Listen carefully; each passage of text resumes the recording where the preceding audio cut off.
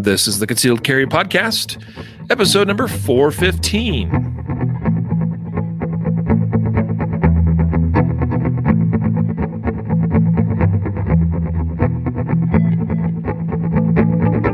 And welcome to the Concealed Carry Podcast, part of the concealedcarry.com network. I am your host, Riley Bowman, and I'm joined today by, as some in the viewer chat are calling him, Dirty Snowbeard. Yes. Good afternoon, everyone. Dirty Snowbeard. This is going to be cool. We had an exciting episode last week, and I think this will be fun too. Absolutely. Now, in case people don't recognize the voice, just like they may not recognize the face, it's Matthew Marister you're hearing. So yeah, you can't get rid of me, man. I agree with you about last week's episode. I have, and you know this, you and I have chatted offline. I have gone back and forth as to whether, we should have even discussed the topic. And that was, of course, the shooting in Georgia of Ahmaud Arbery. And, as I've had the opportunity to reflect on it, Matthew, I come back to the lessons to be learned from the shooting.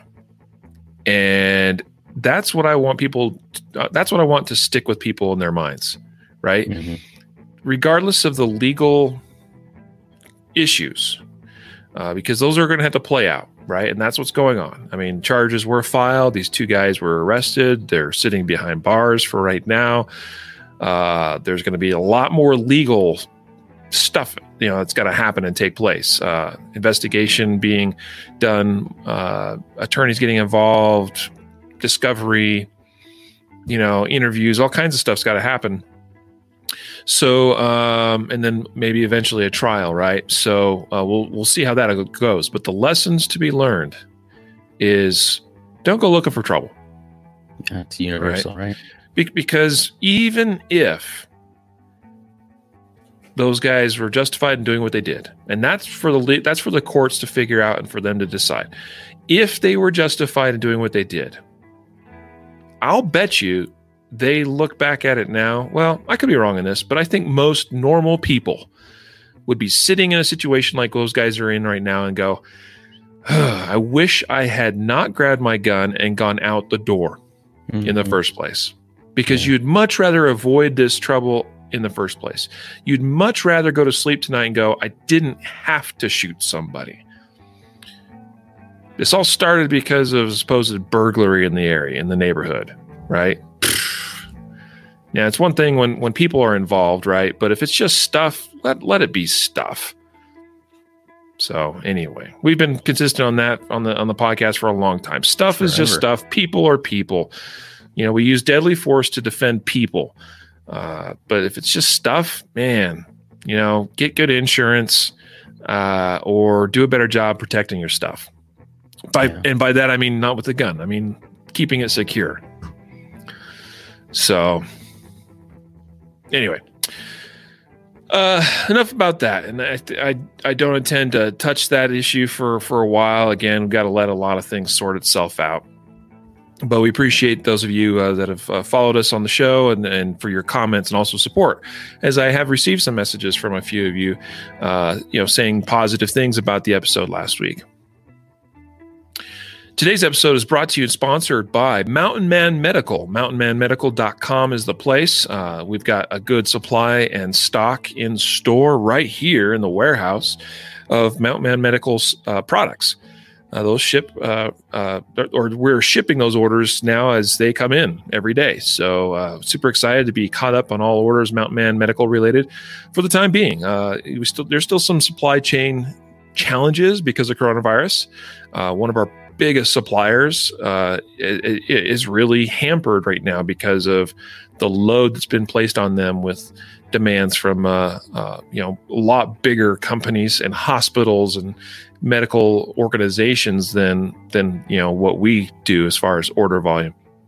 So, but super excited to be shipping Mountain Man Medical orders quickly and out the door. So check out mountainmanmedical.com for a trauma kit, for tourniquets, for quick clot, for refill kits, for all kinds of trauma kit oriented needs. And we hope to continue fleshing out the store with additional products down the line as well. So thanks for your support of mountainmanmedical.com, and it makes what we do here on the Concealed Carry podcast possible.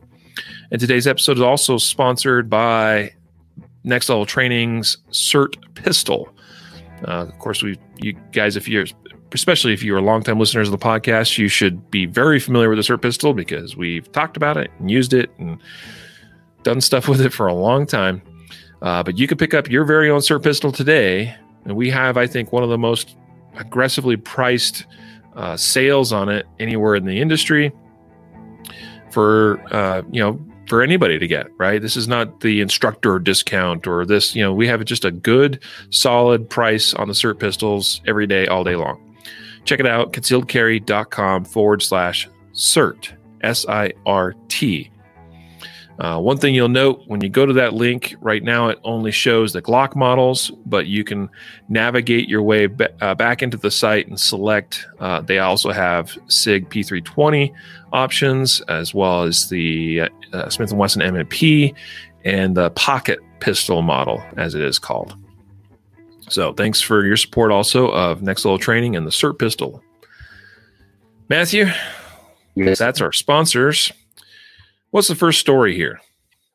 Okay, so this column comes from Small Arm Analytics, and they analyzed the NICS checks and said U.S. firearm sales, April 2020, unit sales continued drastic COVID-19 related increase. So they're up 71.3% from April. This is the projected NICS checks. And if you're not familiar with Small Arms Analytics, they basically try to whittle through the DOJ numbers, and not all NICS necessarily mean NICS checks. The system necessarily means that it's a gun sale, but they go in a little deeper and they pull sales records and from different places and weed out different NICS checks. And so to try to get a truer number of the amount of firearms that were actually sold. And so this is obviously a big increase from last month and from last year at this time.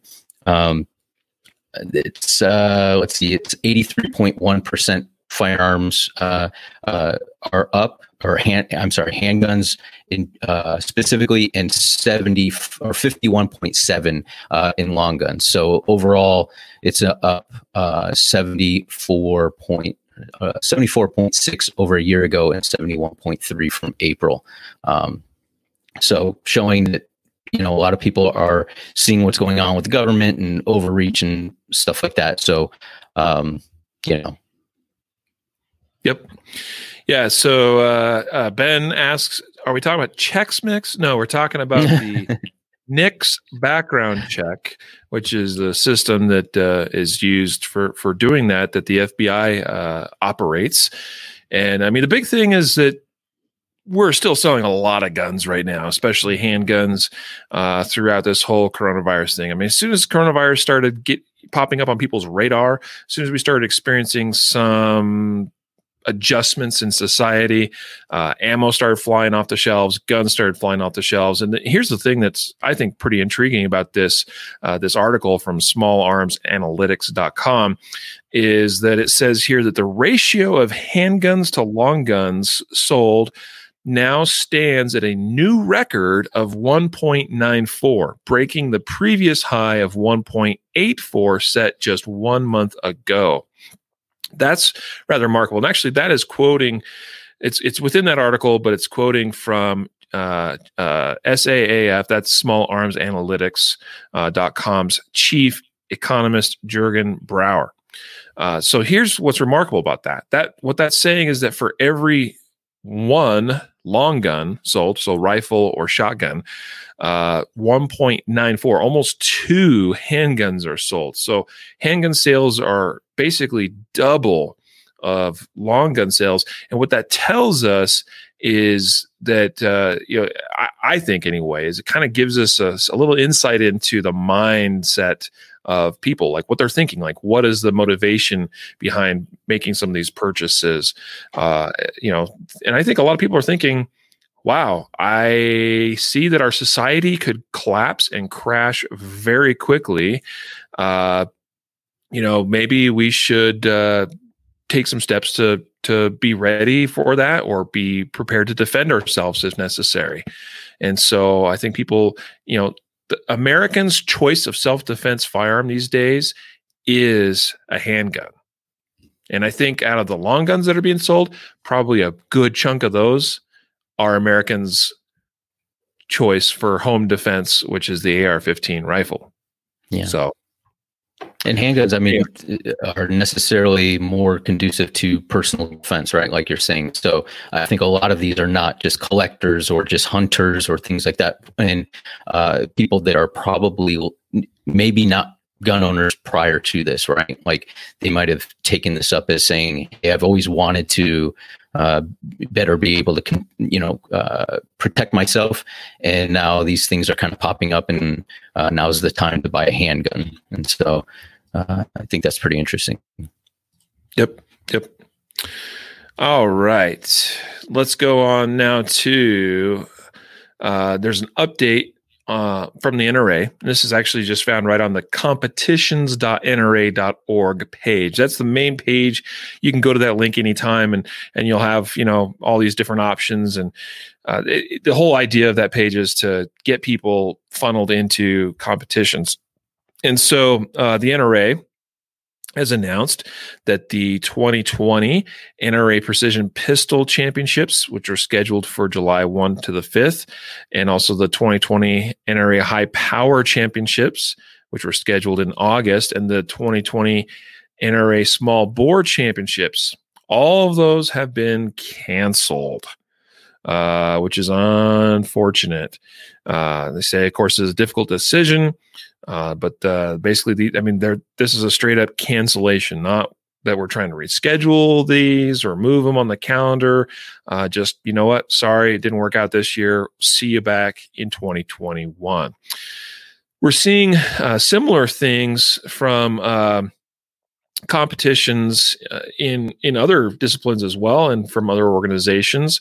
3-gun competitions that are being canceled and or rescheduled. I know that the IDPA National Championship has been canceled, not just rescheduled, but canceled for 2020 as well.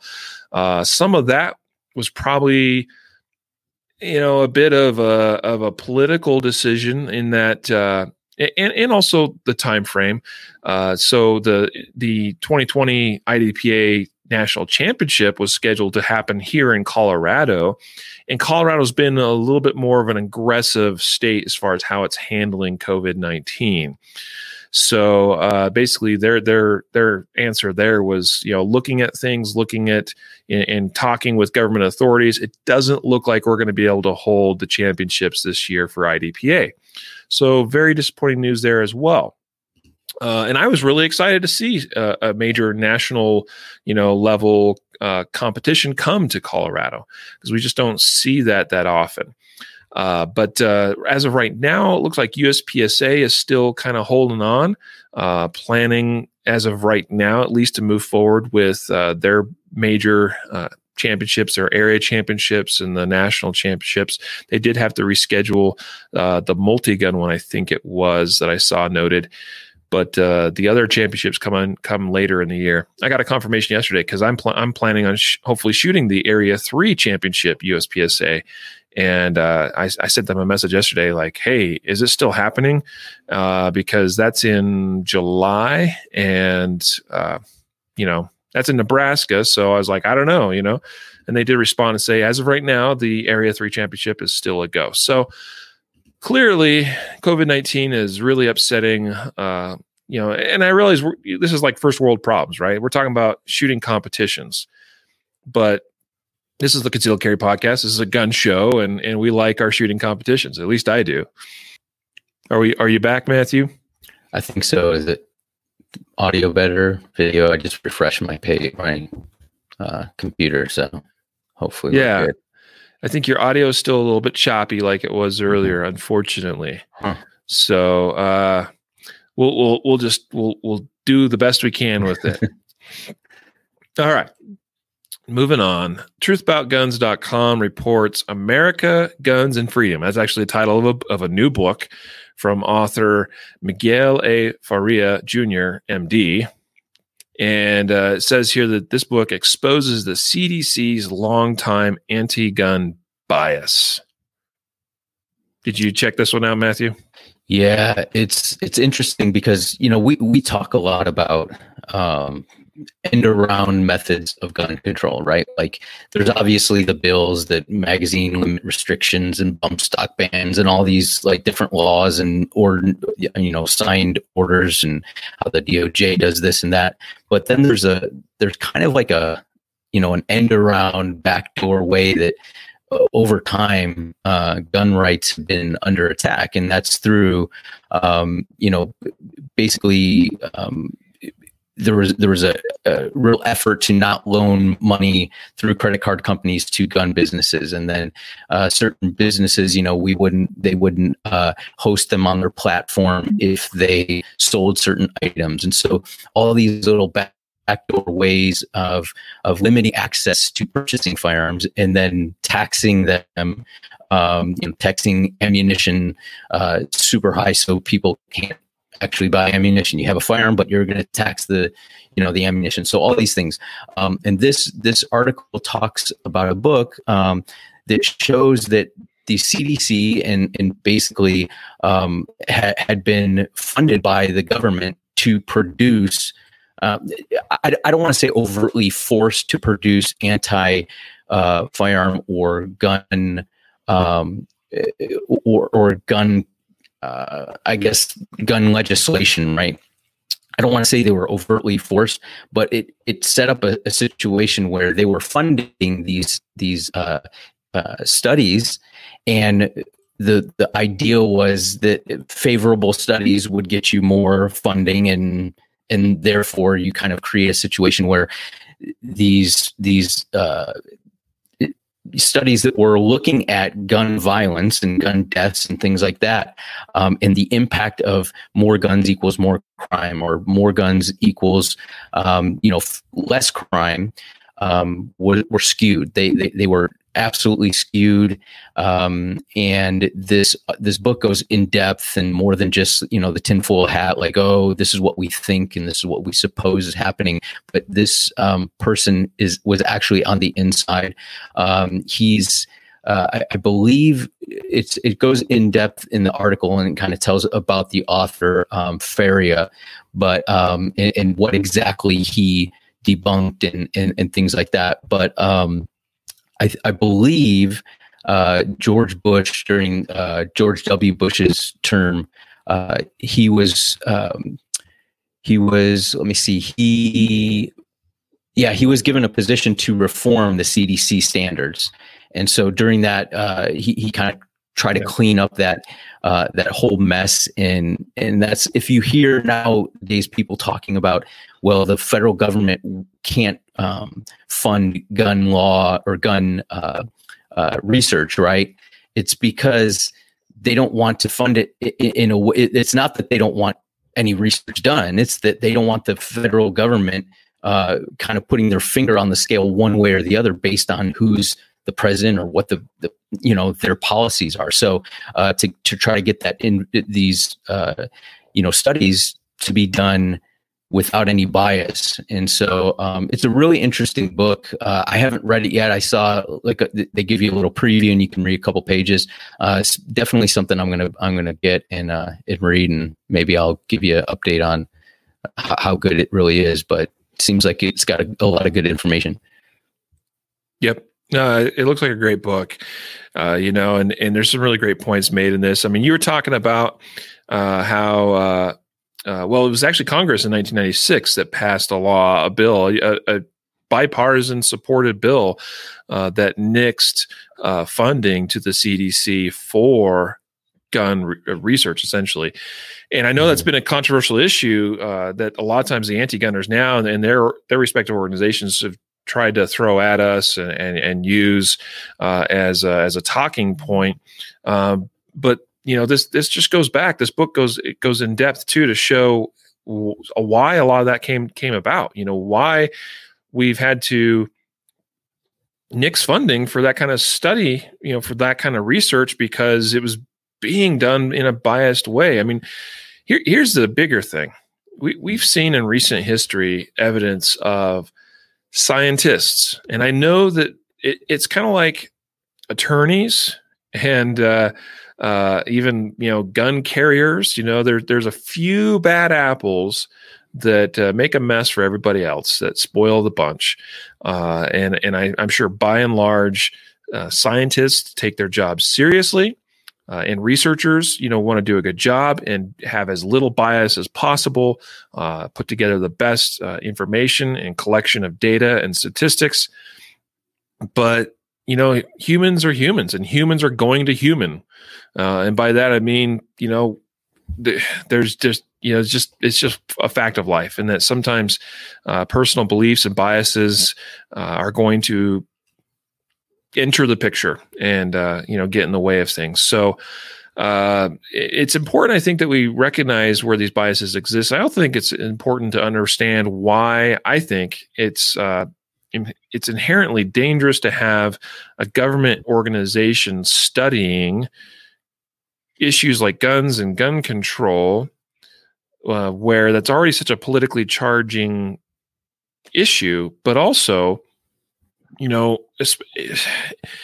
talking about a Second Amendment fundamental right secured in the Constitution. And if you have government doing something or studying something in a way that might be used as a tool to restrict that right, that just doesn't sit very well with me. So it's really important that we recognize bias where we see bias, that we try to shut it down where we can, and especially in the context of so-called government research, it just can't fly. Yeah. Next up, go ahead.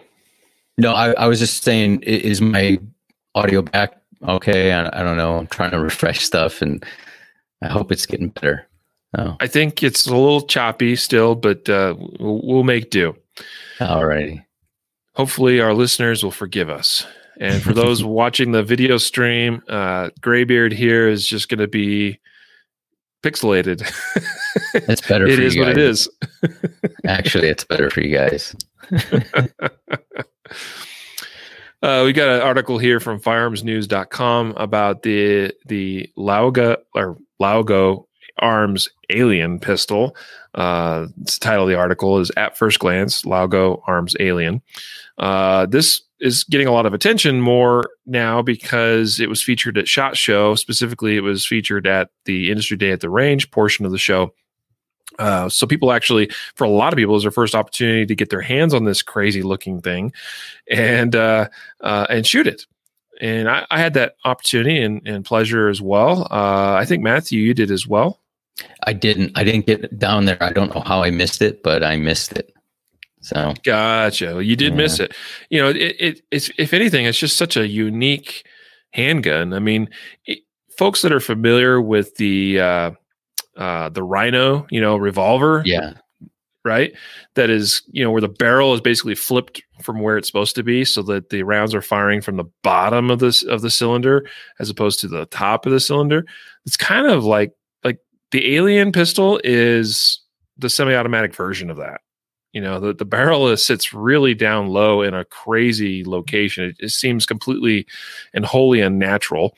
The whole idea here is you're putting the barrel pretty much in line with where the fulcrum, I talk about this, when I'm talking about grip, the webbing of your hand, the top of that, where it makes contact with the beaver tail on the pistol, that's the fulcrum point where a handgun tries to essentially twist in your hands as it's recoiling from being fired.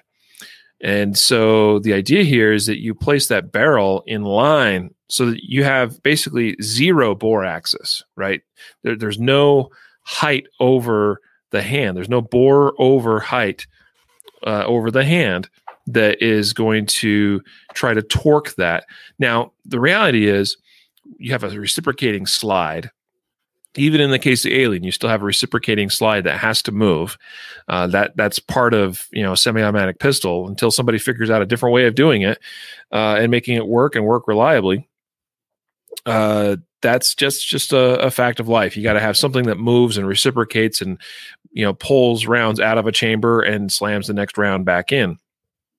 And so that reciprocating mass still is going to sit above your hand, and it's still going to have some effect. But the Alien shot incredibly flat for a pistol, for semi-automatic, and I enjoyed shooting it. You could tell it's well designed and well made. As far as there's a lot of thought that went into this thing, and it looks kind of crazy and cool. I think some people probably think it looks ugly. I have respect for innovation and doing things different. So I think it looks cool, on that point. Now you could tell that they've worked really hard to minimize the mass that's reciprocating in the slide.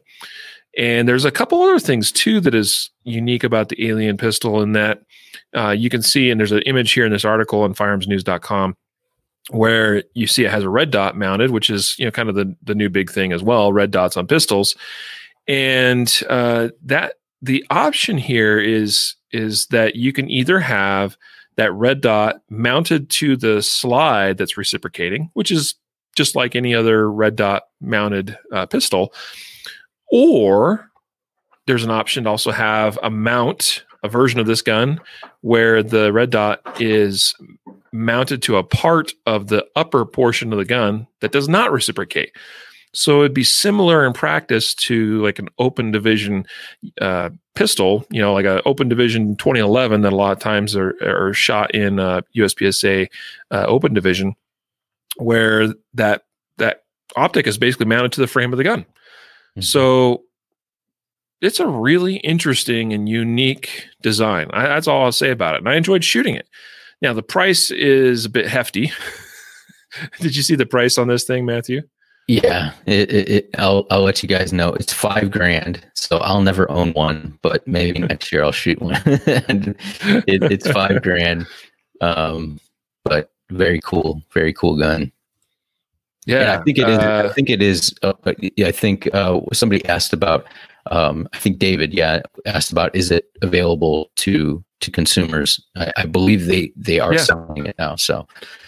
Yeah, the big thing here is that Laogo Arms had to get on board with an importer here in the United States, because Laogo Arms is based in Czechoslovakia, and they got on board with, I'm trying to think, I'm actually researching it really quick too.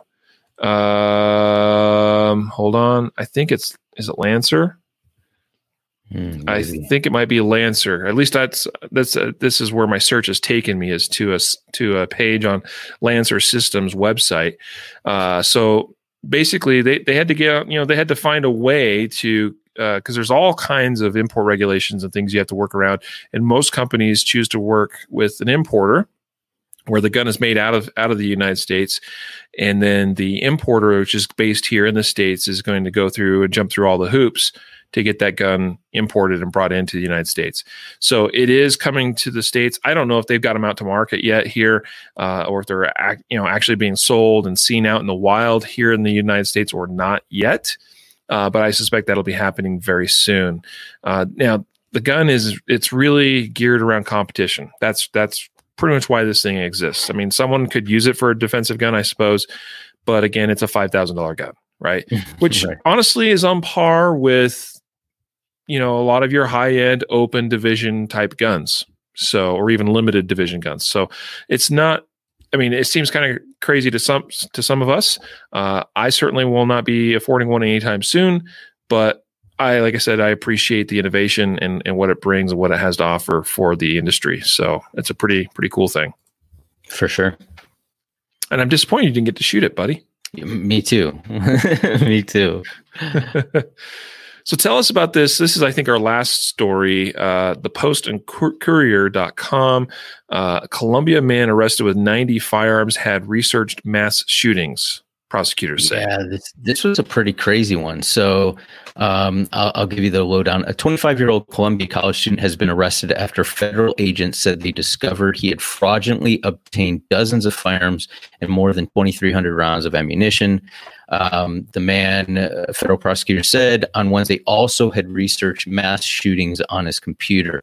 So basically what this guy did was he would go to an FFL, he'd have a gun shipped there, pay with a credit card, take the gun home, and then challenge that charge on his credit card with his bank. And then they would refund him the money. He said, I didn't do it, or I didn't, buy that gun. And he did this like, I don't know how many times, but I believe in the, it doesn't say how many times he did it, but he had, when they found him, he had 90 firearms, which for me, it's a lot. For you guys that collect firearms, probably not much.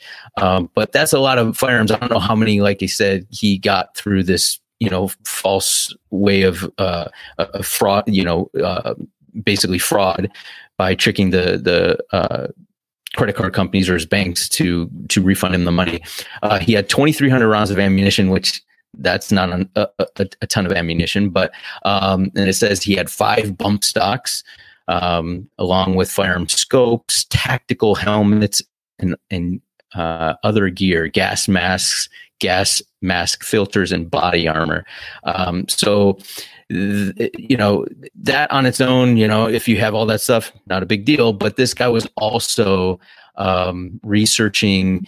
It said they found that he had searched the internet 3 times for the firearms used in the Santa Fe school shooting, 1 time for the shooter, and 2 times for gas mask shooting. He also appeared to have visited websites with content about mass shootings in Charleston and Florence. And so this guy probably wasn't all right in the head.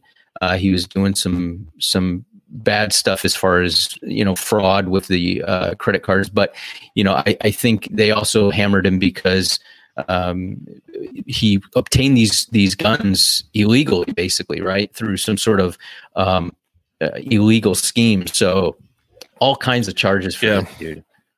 Yeah. It's a little... it's definitely suspect. The article seems to imply that part of this scheme was also how he obtained some of these weapons, how these firearms. So that's definitely suspect, right? Because the idea of using, say, PayPal or something to order something and pay for something, but then claiming you didn't receive the item, so you can then claim it through that whole claims process that companies like PayPal has. Then clearly, if somebody's selling these guns and they're doing online payments like that and shipping it or whatever, then clearly those, there are laws being violated here. So that's a problem. As for the ammo and things like that, and of course, PayPal also doesn't, allow payment and sales and stuff of ammunition and a whole bunch of other things too. But that was the only platform that he used for payment, but that's probably the big one. And they had the most robust program for protecting buyers, which is where this type of thing can really be easily abused. So I find that all very curious. But the thing is that really what this comes down to is this is a crime where a guy stole from other people, and he used the mail and stuff to do so. That's what he's been charged with, right? Is with what was the actual federal wire fraud and mail fraud, right? So, and then possession of machine gun violations. We'll have to see what comes out of that one. But when they start talking about how he has all these guns and 23,000 rounds of ammunition, that's where I start getting kind of like, come on, like that's that in of itself is not illegal. Now, if he obtained those things illegally, or the weapons themselves were illegal, meaning if it was, it seems to imply there were some machine gun violations. So he may have had some class 3 or NFA restricted items that were not properly transferred, with the right paperwork and tax stamps and everything involved. But 23,000 rounds of ammo. Well, I know some guys that would look at 23,000 rounds of ammo and go, well, that's rookie numbers, bro. Like, gotta get those numbers up, you know? So that's where I think we have to be real about this. At the end of the day, this guy was breaking the law and ripping people off. But was he about to become the next mass shooter? I don't know. You know, it seems suspect, right? Certainly if someone's willing to go through the effort of, let's, you know, rip a bunch of people off and steal stuff, well, then he's already morally dubious and suspect. So he's probably more likely to be willing to go kill people.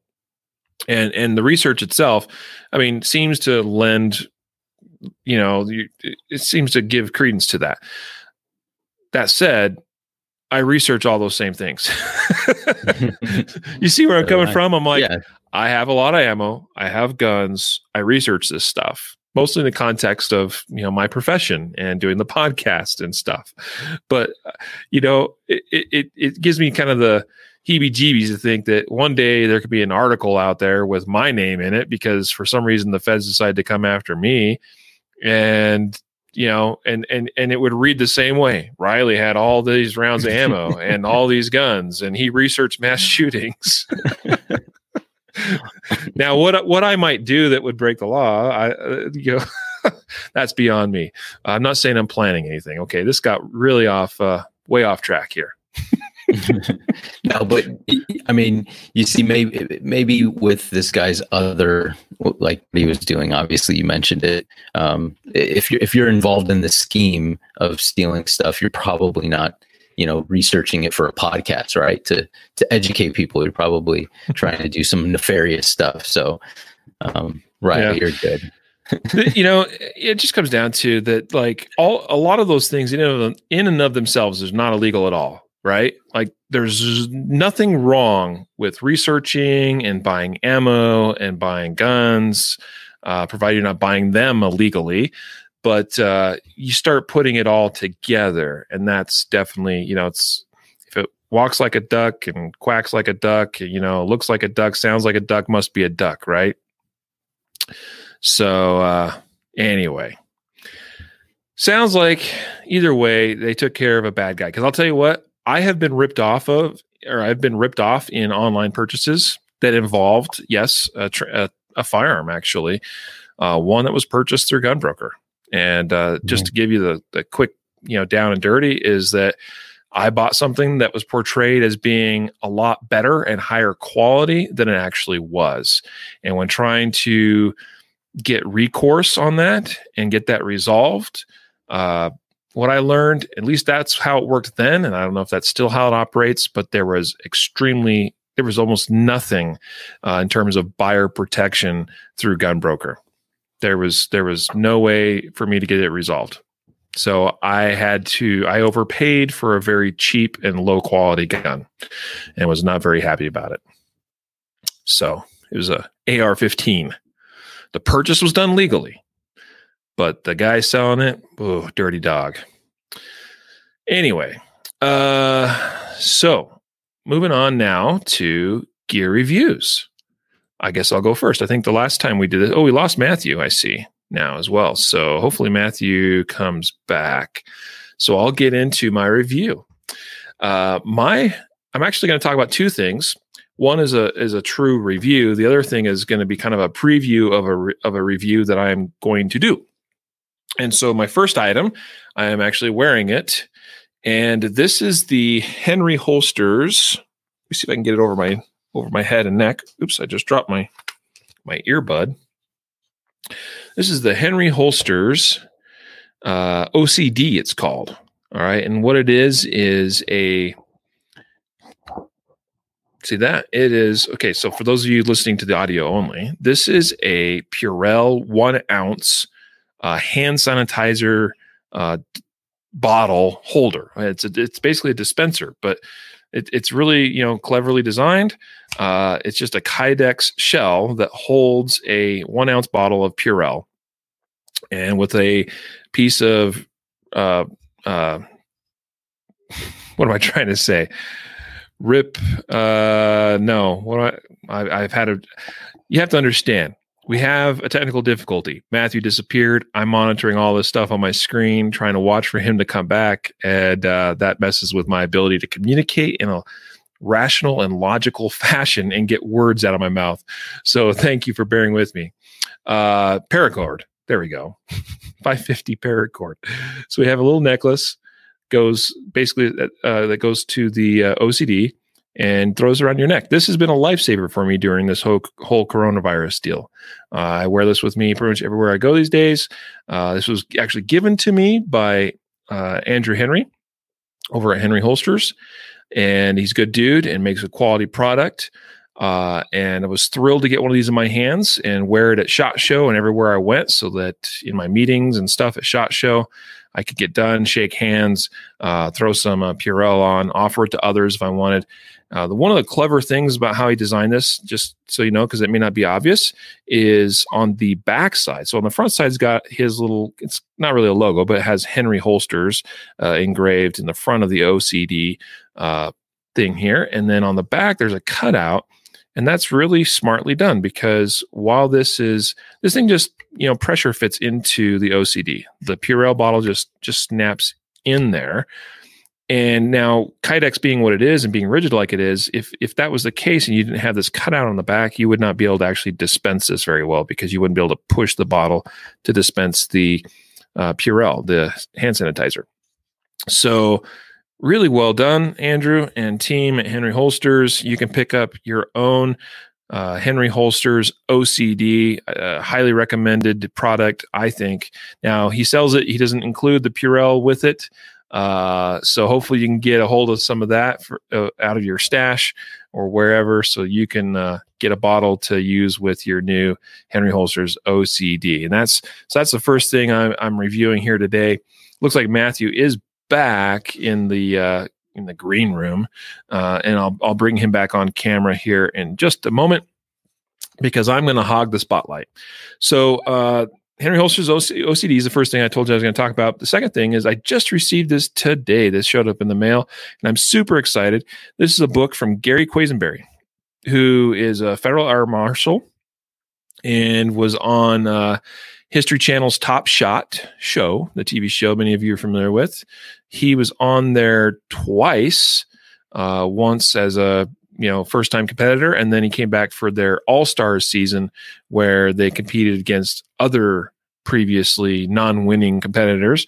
And both times, Gary, I think, finished second, if I'm not mistaken. And so really awesome shooter, good dude. He's really down to earth, really humble, and works really hard to keep our planes and skies safe as a federal air marshal. He wrote the book Spotting Danger Before It Spots You, and he's drawn upon his experience, his training, and all the a couple of decades, I think now, of flying in the skies and doing his best to spot things that are a little bit out of place, things that aren't quite right with people, whatever it is, looking for those cues, those indicators, pre-attack or planning type cues. And so it looks to be a fantastic book. Gary's actually talked with me a little bit about it in the past number of months. Kind of just, hey, I'm writing this book, and this is kind of the concept behind it. But it is now actually out. It is in print. You can pick up a copy. The link will be in the show notes, as well as the link for the Henry Holsters OCD. So check out the book, Spotting Danger Before It Spots You, and Henry Holsters OCD. And we now bring back Matthew Marister, who hopefully got his computer stuff working better. Yeah, I hope I could hear you fine. Like, I restarted everything, so hopefully it helps. But yeah, Gary, I just want to add in, Gary's an awesome guy. If you guys are familiar with the Q Series holster, he's the one who designed that. But I got a chance to interview him a couple times, and he's just a really funny, down-to-earth guy. So yeah, you'll have to tell me how that book is. I'm excited. I think he wrote another book, didn't he? Or maybe this is his first one. I'm not sure. I'll be honest, I don't recall. You know what? We talked about it. He was working on it, and that's why it's jogging my memory. So, yep. Well, this is it, man. That's the book. So I'm excited to read it, and I'll report back once I get through it. I mean, it's not, it's definitely digestible. It's a little more than 100 pages. It's 100 and if we take out there's kind of a self-assessment appendix, like there's some questions and things you can ask in the back and write some of your answers down, some stuff to kind of inspire you to think through some stuff, to plan some things, to have, a plan in place essentially. But it's basically 130 pages. So very digestible, not too long, but it looks like it's well done. It's a quality book. It's a nice print. So, good job there, cool. Gary, and we'll report back once I get through it. Very cool. And I know that for everyone on this watching the podcast, you're probably not going to be able to see this because I don't think my video improved at all. But I have here the RMR or the RMSC from Shield Sights.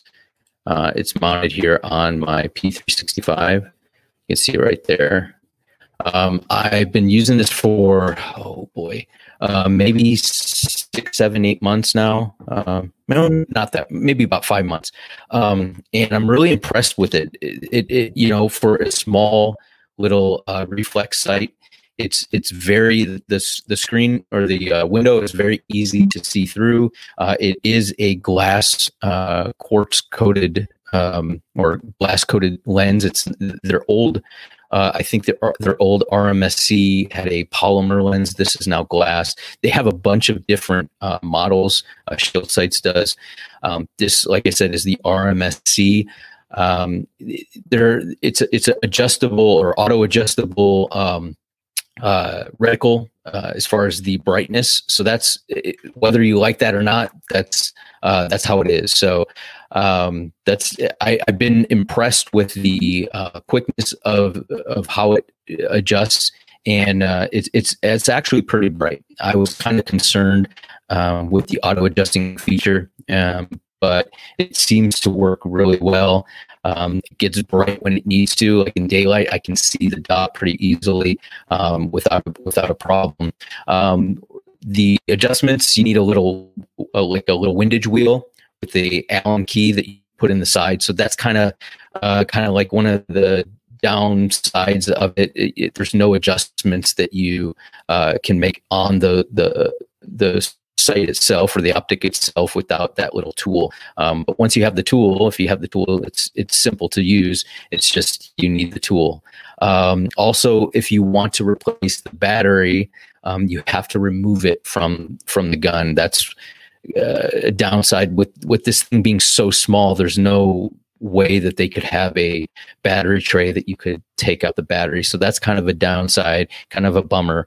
There is no on and off. It's constant run, but this battery's been in there for, like I said, about 5 months now, and it's running fine. So overall, I'm impressed with the size and it's functioning pretty well. I haven't beaten it up. It is made of aluminum, so it's probably not something that you would put on you probably wouldn't carry a micro compact for duty anyways. But it's probably not something that I would abuse, start racking it on, barricades or the concrete blocks and stuff like that. But it looks like, from what I could tell, just, using it, the glass is far enough back behind the shroud of the optic where the glass isn't necessarily going to come into contact with whatever you're putting that up against. So, but pretty cool. It's waterproof or water resistant. So it seems like a pretty good optic if you're in for an optic for, say, your Hellcat or your Glock 43, P365, something like that. So that's the RMSC from Shield Sights. They got a bunch of different options on their page, depending on what you want, different reticle types and sizes and shapes and all kinds of stuff. Nice, man. So I've got one as well that is actually mounted onto a Springfield Hellcat pistol that I'm still trying to work through and get my review on that done. I just haven't been able to get to the range, obviously with everything going on as much as I'd like and be able to run it some more through its paces. Now, thing is, the RMSC has been around for a while. Previous iterations of the RMS series of red dot sights, things like the J Point is actually one of the names is known as for a long time ago, or something like Doctor sights or something like that, if I'm not mistaken. That rings a bell. That's going back a ways. I don't think I've heard it referred to. I think it's all still the same company, or they've been bought and acquired and changed names and rebranded. But these sites have been around. These red dots have been around a long time, and I do think that they've gotten better. So it's a good little optic for what it is. Very, very compact. Not as strong, though, it would seem, as the new Holosun that's coming along here hopefully soon. Those still have yet to officially hit stores, I believe. So I've been watching one of my online sources to see when those show up. Hopefully, supposedly, Holosun said they were going to send one too, but I have yet to see that. So be interesting to compare that new Holosun 507. That what it is? 507K, I think. Yeah, 507K. Thank you. I knew I was missing part of it. I'm like, wait, there is a 507. The K model is that designation that it's. Yeah, I'm having a hard time talking today. Sorry about that, guys. It's just one of those days. So, it'd be better if Matthew got his stinking internet working. Yeah, I'm gonna have to work on that. One question I did want to ask you about that RMSC is, I'm glad you touched on a couple of things, like how you got to have like their little tool and stuff to make adjustments, accurate adjustments, stuff like that. Obviously, it's pretty lightweight and not super robust, structurally. Like if you drop it, it's probably gonna break. But I actually wanted to ask you, Matthew, what your thoughts are after you've been playing with the auto dimming feature, right? Where it dims based on the light in your environment. What are your thoughts on that? Yeah, so I mentioned it was kind of a concern because you could be in a situation where you're actually under, let's say you're inside a building or under a canopy that's dark, but your target is much brighter, right? And so you could get into a situation where it thinks you're in a dark, low light situation, so it dims the dot, but your target is blown out by a ton of light. I haven't, and I try to replicate that by, standing in a room, dark room, and kind of pointing out across the hallway at a target. And I found that it's pretty bright. I mean, even at the low level, I haven't had an issue. At least I haven't been able to replicate it outside necessarily, where I had a situation where it was so bright, my target was so bright that I couldn't see the dot. Well, let me ask you a little more. Couldn't happen. Let me ask you more specifically about that. Is it about seeing or not being able to see the dot, or is it that, is the dot bright enough that it's easy to find and easy to see, including when shooting fast? Right. And I think that would be the question. This is why I have that Vortex Viper Venom. Not sure. I think it's the Venom. And I never put it on the auto adjust just because I think even at low level or in a low light situation, even on the bright setting, that the dot doesn't really blare out my whole screen where I wouldn't be able to really see my target behind the dot.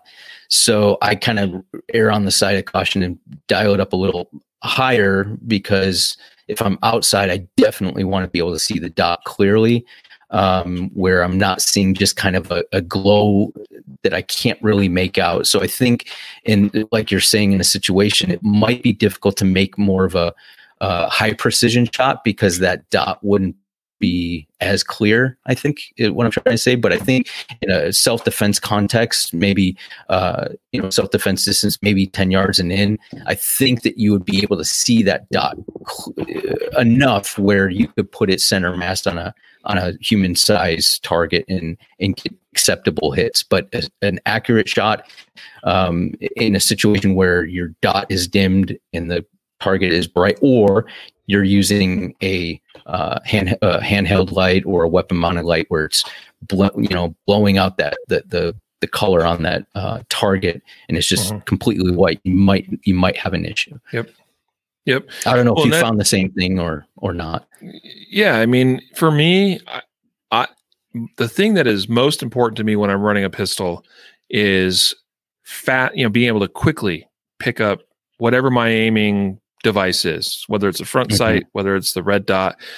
And so what I have found on red dots is I want them brighter than probably is comfortable to look at a lot of times, right? People complain about like if you get blooming or kind of a starburst or whatever of the red dot itself. Yeah, that's not ideal, but I'd rather have that than one that I can't see hardly at all, or I can't pick it up very fast when in faster strings of fire. The way to run a red dot in just from my experience, and I actually heard it described as this on the Steve Anderson podcast, talking about painting your target. So think of that as a brush stroke. When that red dot is, when the gun is cycling and the slide is cycling and things are jumping around, and what you want to see is that red dot kind of lift up and then come back down, and treat that as more of a paintbrush rather than, trying to find this dot. And if your dot is dim or not really, really high contrast compared to your target, then it's really hard to pick that up and find that paintbrush and be able to shoot, quickly. That's pretty much what it comes down to for me. And I think the same way of front sights on pistols as well. Comment here, a question from Mark about what's a good night sight that will work with an RMR. And my response, I typed it out, but honestly, right now, if I was setting up a new pistol with a red dot on it plus backup irons, I would go blacked out rear iron sight, and I'd go probably a fiber optic front sight. And I would just buy them from Dawson. Dawson is a good company that makes and has all kinds of options, all kinds of different heights, so you can find out what height you need to make it work. So that you get that iron sight where you want it. I want it just over the top edge of the optic itself. I don't want it necessarily in my window too much. I need enough to where I can fall back to it and use it if I need to. Otherwise, I'm using the dot. And other red dot or other night sight options are out there for sure. But when you start getting into like tritium night sights and stuff, you start finding far fewer options and less ability to customize the height you need to get the one that works for your setup. And you'll see more and more guys are running either blacked out sights front and rear, or front fiber optic and a blacked out rear. The idea is that you should be using light and identifying your target anyway, right? Exactly. Which means you're going to have those sights. You're going to be able to see those sights, right? So the tritium night sight part of that, that feature is not as much of a need as it is having a good sight that also has good contrast for when I need it to enable me to perform at my best when under stress. So anyway, good stuff. That's a good review, man, on the RMSC. So thanks for bringing that to our attention, Matthew. Yeah, thank you. Yeah, good conversation too, a little bit there on red dots. So before we let everybody go, I do want to remind you all that today's podcast is sponsored by the CERT pistol from Next Level Training. concealedcarry.com/CERT, SIRT is the place to go. And also mountainmanmedical.com. And now we can get to our giveaway. Do you have the giveaway ready, Matthew, to award the prize? I'm pulling it up right as we speak. He's on it. So while I distract everybody momentarily, this week we are announcing a winner for a copy of Legal Boundaries by State. This is our Legal Boundaries by State 50-state guide to firearm carry law, essentially, in all 50 states. With a whole bunch, it's basically the book is half state by state by state by state comparison, and then about the other half, about 50 pages or so, is just good, helpful information about traveling with a firearm, storage of a firearm, hotels, restaurants and bars, air travel, all those things that you all want to know about how to properly package or store or transport your firearm when you're traveling various places. The big question we get asked all the time is about, flying with a gun and how that goes. Well, there's a whole segment dedicated in that book all about that. So the legal boundaries by state, of course, always available on our website at concealedcarry.com. Today, we're giving a lucky somebody, a free copy. I believe this is for the ebook version. So we have two versions. You have an ebook and we have a paper copy. And the ebook is essentially a lifetime license. You can always get the updated version and download it for your review. Okay. The paper version we update as often as we are able to, as we learn that laws change, which is, probably 3 times a year or so that we're doing updates. I would guess right now. So, Matthew, have you got it pulled up? Are you ready? I do. Are you guys ready? One lucky winner going to get a copy of the Legal Boundaries by State book. All right. Y'all ready? Here's drum roll. All right. First name is Sean and last name is MC something. MC Hammer? Not MC Hammer, no. Is MC Hammer's first name Sean? Big M, little C. Okay, gotcha. But congratulations, Sean. Nice. Congrats, Sean, on winning the Legal Boundaries by State book. And then next week's giveaway is for ice cube tray. That's right. Took me a second to remember. So we have these silly little ice cube trays, that are in the shape of cartridges, bullets, and so somebody's going to win one of these ice cube trays for you to enjoy. We're getting close here to the warmer months. Some of you are already in parts of the country that are already quite warm.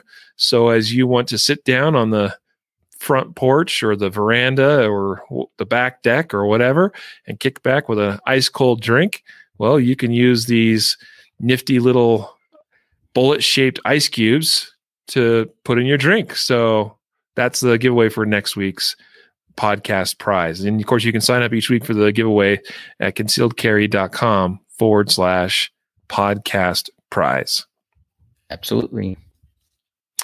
And so with that, that's a wrap. It is time to bid you all adieu. And until next time, we remind you, right? The usual saying, train right, train often, and train safe. So you can fight hard, fight fast, and fight true. Take care.